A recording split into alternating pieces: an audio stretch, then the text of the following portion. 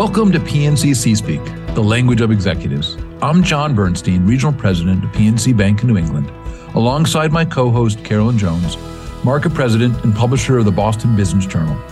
Thanks, John. It's great to be with you on PNC C-Speak. Each podcast features local executives talking about relevant and timely business topics. This knowledge-sharing platform showcases leaders with forward-thinking approaches that disrupt the status quo and cause us to think differently. Our guest today is Dr. Lauren Solotar, CEO of the May Institute. Lauren, it's great to have you with us today on this special version of PNC C-Speak. Thank you so much. I'm really thrilled to be here. We're recording this session today in early April, and it's Autism Acceptance Month. It would be great if you could share a little bit about the efforts to raise awareness for autism, and also both why the business community should care about this issue and what are the ways that we can get engaged. Sure. I think I just want to start with how the name has transitioned from Autism Awareness Month to Autism Acceptance Month. And really sort of the transition occurred because we want more than just awareness. Awareness is wonderful and it's great, but we really want inclusion, acceptance. We want individuals with autism to be accepted and part of every community in Massachusetts as well as across the country. And there's a lot of great opportunities now, I think, in particular, for individuals with autism to be involved in the business communities, for business communities to sort of take a step back and look at how can individuals with this neurodiversity really have an impact on their businesses and how they can contribute to really enhance what everyone is doing day to day. Lauren, thank you for that insight on the subject. And I wonder if you can also share with us a little bit more about the May Institute, its work, its mission, and perhaps its history. Sure, I'd love to. May Institute was founded in 1955 by Dr. Jacques and Marie-Anne May. They had twin boys with autism spectrum disorder. And at the time, the only services for education or for any intervention was institutionalization. And the Mays decided that this was really not a treatment of choice for their boys, and so opened a school and a program for children with autism spectrum disorder. That school was in Chatham, Massachusetts. And over the last 68 years, we have grown now. We have 140 service locations at May Institute. We're in 6 states across the country. We serve over 2,000 people. Through our consultation in schools, we impact probably close to 50,000 children a year. So we do have a really wide breadth and depth of services.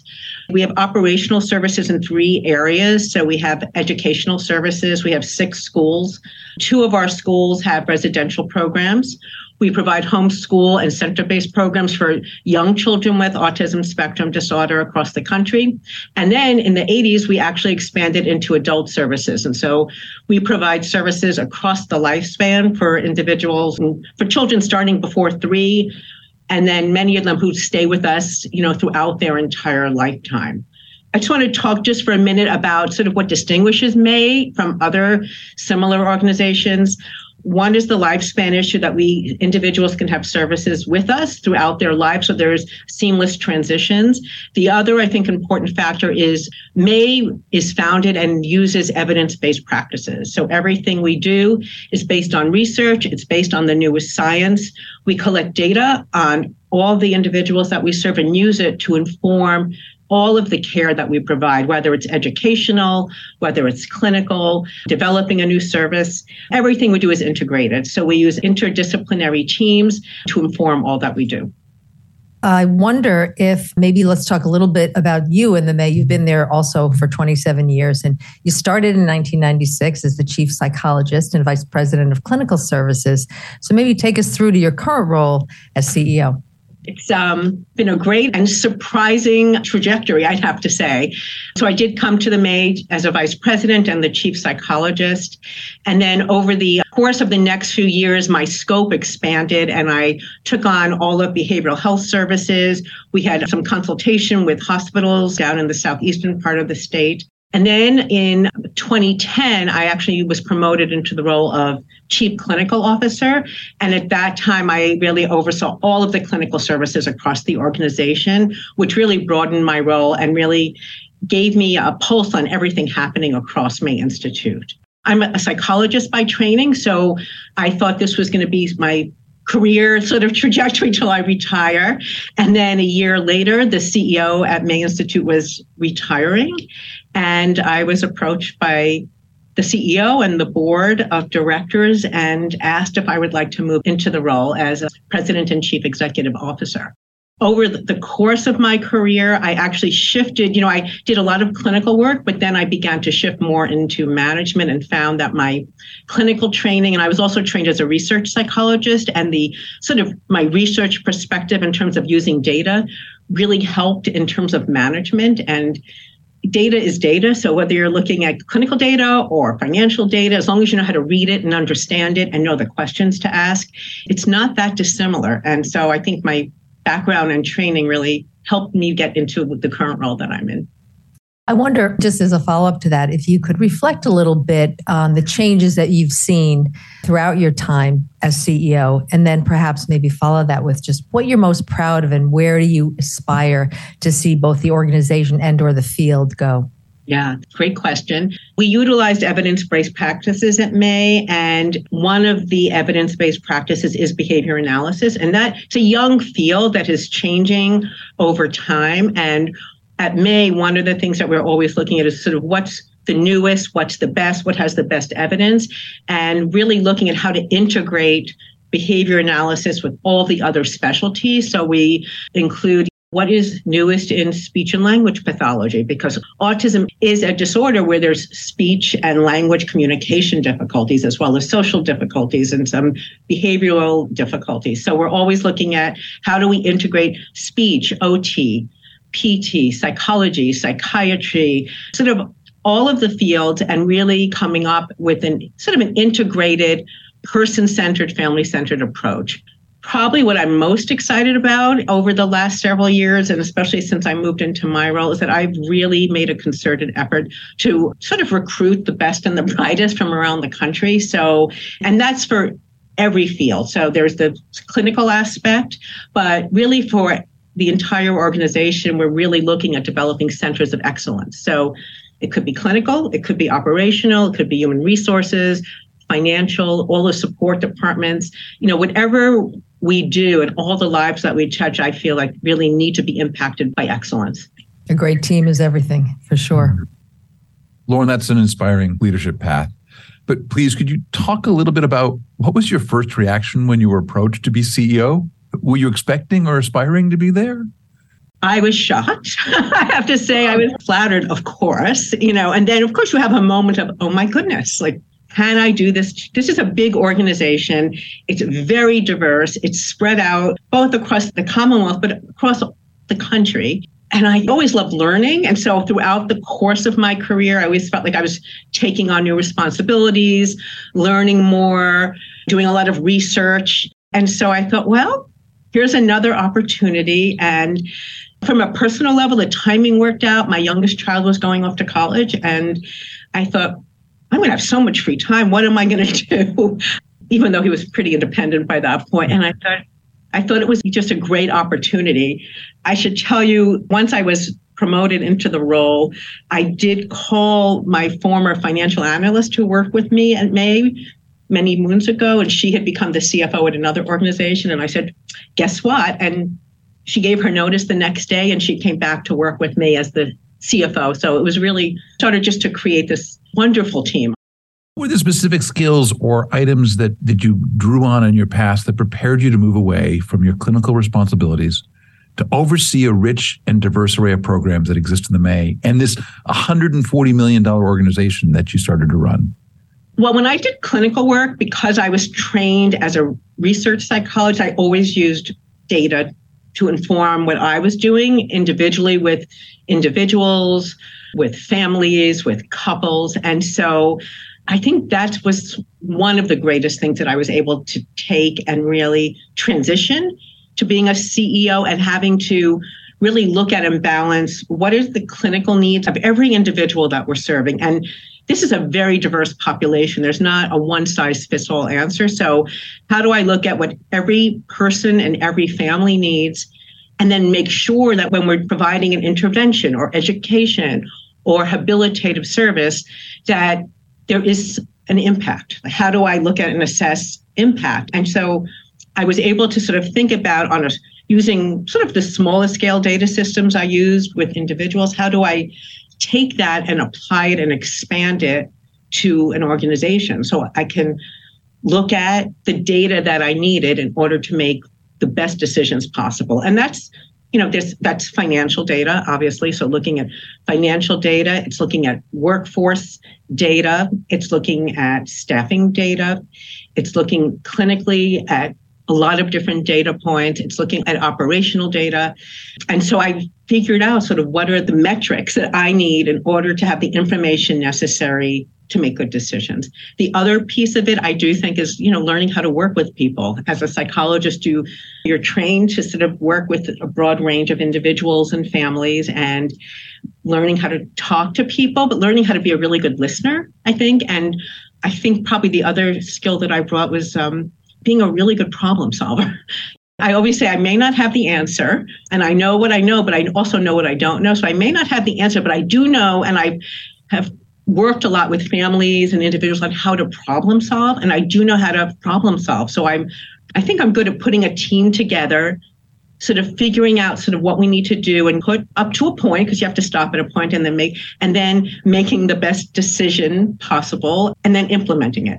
And then again, looking at the feedback and taking it. And sometimes it's really good. And sometimes people are, it's like, oh, okay, this was not exactly the way it should have gone. And I'll take a step back and look at all the new information and data, think about it and integrate it and push it out. So I love working with a really great team. And I think a good leader brings in great people who are really bright and smart and have skill sets that you don't have, and who can really sort of help you think about sort of all the different positions and the different impact you can have based on sort of how you move forward.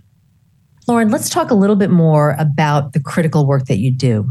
The prevalence of autism in children seems to be an ever-changing number. And just last week, and according to the CDC, 1 in 36 children has been identified with autism spectrum disorder, or ASD. Why is that number going up? And to what do you attribute the higher incidence? That is a great question. That's the $1 million question, we say. I think it's a multifaceted answer. So I think first and foremost is increased awareness. So parents have much greater awareness and are really looking and assessing their children. And I can tell you, every parent here at the May Institute comes to me and asks, my child isn't doing this quite yet. What do you think? Or my grandchild's not doing this. So there's definitely increased awareness that families have. Increased awareness that pediatricians have. So that's really important, that pediatricians now are looking at screening for autism. In 2008, the American Academy of Pediatrics recommended screening for autism spectrum disorder at 18 and 24 months. So that's happening. And the CDC has a milestone app also for families that they can get online that starts at 2 months. So if families really are feeling somewhat anxious or just want to sort of have something to compare milestones to, which is in a band, there's not an exact date, they can use that. So that's increased awareness, increased screening. I think another area that's had an impact is improved diagnostic assessments. So we have better, more refined diagnostic assessments. And we have assessments now that are much more culturally sensitive and primary language sensitive. So I think that has allowed the autism community to expand its reach and be more inclusive of everybody, regardless of language and culture and background. So I think that's had an impact.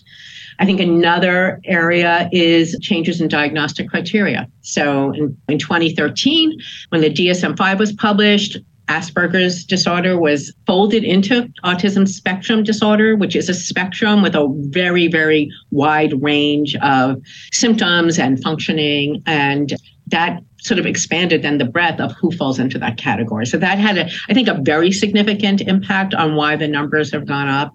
And then I do think there's been an increase too. I think as people are getting older and other people who become adults with autism have children, they may have children with autism, or families are having a second child, and there's a much higher chance of having another child with autism if you have one child with autism. So I think that's all impacted the field as well. And then I wonder if you can also talk a little bit about early detection and why it's so important.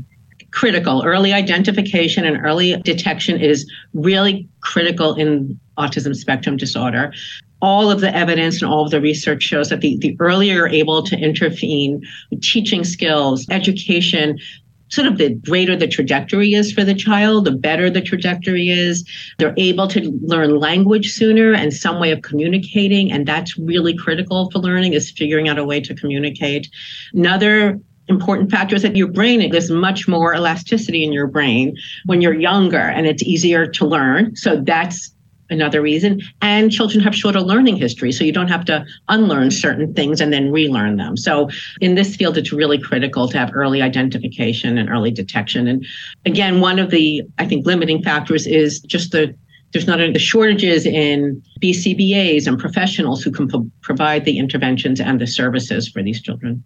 That's great. Well, hopefully some of the information you've shared with us today will get this out to the broader community, and they can all be on the lookout and advocating for the work that you do. So thank you. What's something that people get wrong or don't know about autism? Well, there was thought that it was due to having like a cold rejecting parent, which is absolutely, there's no research or evidence whatsoever for that. There's a thinking that these are children who don't want to interact, have no interest in people, that their behavior and their actions are very purposeful. I think that those are all myths. I think the fact that a number of these children can't communicate verbally, it's devastating for a parent, for the child. I mean, imagine not being able to just share and communicate your basic needs. And so communication is first and foremost. I mean, that is something that we think about as soon as we evaluate or see a child, is sort of how to help that child figure out a way to communicate. Sometimes it is verbally, and we're able to, help a child learn how to speak. Other times it's using sign language, and other times it's using a communication device, but that's always critical. Looking at a child's behavior, there's a reason. Like, you have to think about, what is the function of this behavior? Why is a child acting this way? What's in the environment that is sort of motivating a behavior where you can tell that they're stressed? So then how do you look at the environment or the people in the environment and help them shift and change so you can promote and help kids relax and enjoy what they're doing and learn how to be independent and learn adaptive skills? I think those are all really critical issues. Yeah, very, very important. Lauren, working in your field, and any field, but your field in particular, provides many challenges, both for you, your clients, your staff. And strong leaders are often defined by how they lead and inform when they're faced with major obstacles or challenging issues. Would you say that this applies to you, and maybe talk a little bit about that? I would say it definitely does, without a doubt.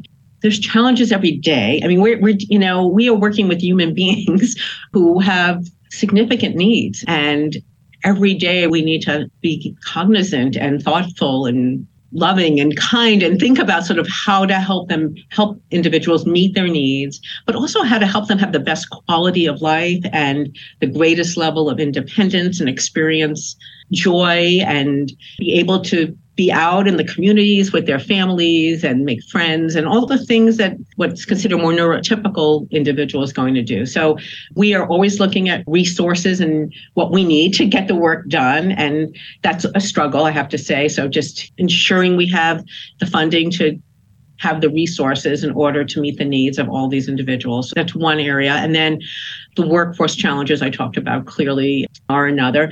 And as I mentioned, during the pandemic in particular, as things were shutting down, we had to stay open. I mean, our residences had to be staffed, and we needed to take care of people 24/7. Our ABA centers needed to be open. And so we had a COVID task force. We had COVID teams. We met at the beginning of every single day to sort of figure out what are the needs, how can we address the needs, how do we get at the beginning, how do we get PPE? Like we had some gloves and we had masks that we used, but we were up in the middle of the night calling China, like calling other, people in other countries to try to get resources and get equipment that we needed. So we do a lot of work in teams. I bring together sort of the leaders in our organization, depending on what we're focusing on, and we'll work on an issue and stay very focused until we feel like we've resolved it, and then we move on to the next issue. Lauren, in your field, as leader of a growing organization, what makes you worry, and what are you optimistic about? I worry about filling all my shifts. I would say if you ask anyone's workforce, I worry about workforce because we have 6 special education schools, we need teachers. And there's a shortage of teachers. There's a shortage of special ed teachers. There's a shortage of severe special ed teachers. And people are leaving their field. We are educating children. Like, we need fabulous educators. So that's one area. We need direct support professionals. We need people to sort of work in our schools together with the teachers to provide the services. We need staff and great employees to work in our residences, in our day rehabilitation program. One of our schools is for children with neurobehavioral disorders and brain injury. I mean, we need a lot of specialists and specialties, and I worry that there are not going to be enough people to do the work that we need. That's definitely, I would say, my largest worry.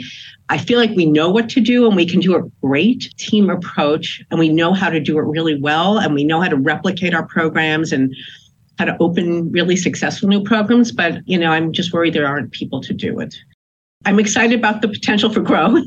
There's a large need, and we are exceptional and really excellent. And I think we can provide really great integrative, compassionate care. And so I'm excited that we can do it. I'm excited at all the innovation and new development and assistive technology that comes out all the time. There's always something new and exciting, and we're always looking at the research and integrating it in what we do day to day. So that's what I'm most excited about, I would say. We like to close with some rapid fire questions. So off the top of your head, are you ready? We'll see. It's the fun part. I'm a thoughtful person. I like to think things through. So we'll see how this goes. What did you want to be when you grew up? An attorney or a teacher? I'm neither. Or both in many ways, right? True. What are you currently reading and or watching? I am plowing through all of the Taylor Jenkins Reid's books. So I just finished Daisy Jones and the Six, and I'm up to Malibu Rising, which I really liked. And I did watch Daisy Jones and the Six on TV. And I'm also simultaneously reading Demon Copperhead, the new Barbara Kingsolver book. If I read and the book falls like on my face at night because I'm so tired, I have to go back and reread things. Who's a Boston leader or an organization that we should watch? May Institute, of course. Good answer. What's your favorite spot in the city? Probably the seaport, I would say. Being out near the seaport, I just think the water and the view. I would say the seaport. What makes you laugh? My kids, without a doubt. My family, my kids. They're great. And finally, what's a wish you have for Boston? To continue to grow and be healthy, and for all the businesses to come back and to have a vibrant community and really affordable housing for people so they can stay here and live here. And that wraps up another episode. Thank you so much for joining us, Lauren, and for sharing your insights. Thank you so much for having me. It was really great. It's been terrific. I'm John Bernstein. And I'm Carolyn Jones, and this is PNC C-Speak, the language of executives. Our guest today was Dr. Lauren Solotar, CEO of the May Institute. You can find C-Speak at bizjournals.com/Boston or on any of your favorite podcast platforms. Until next time.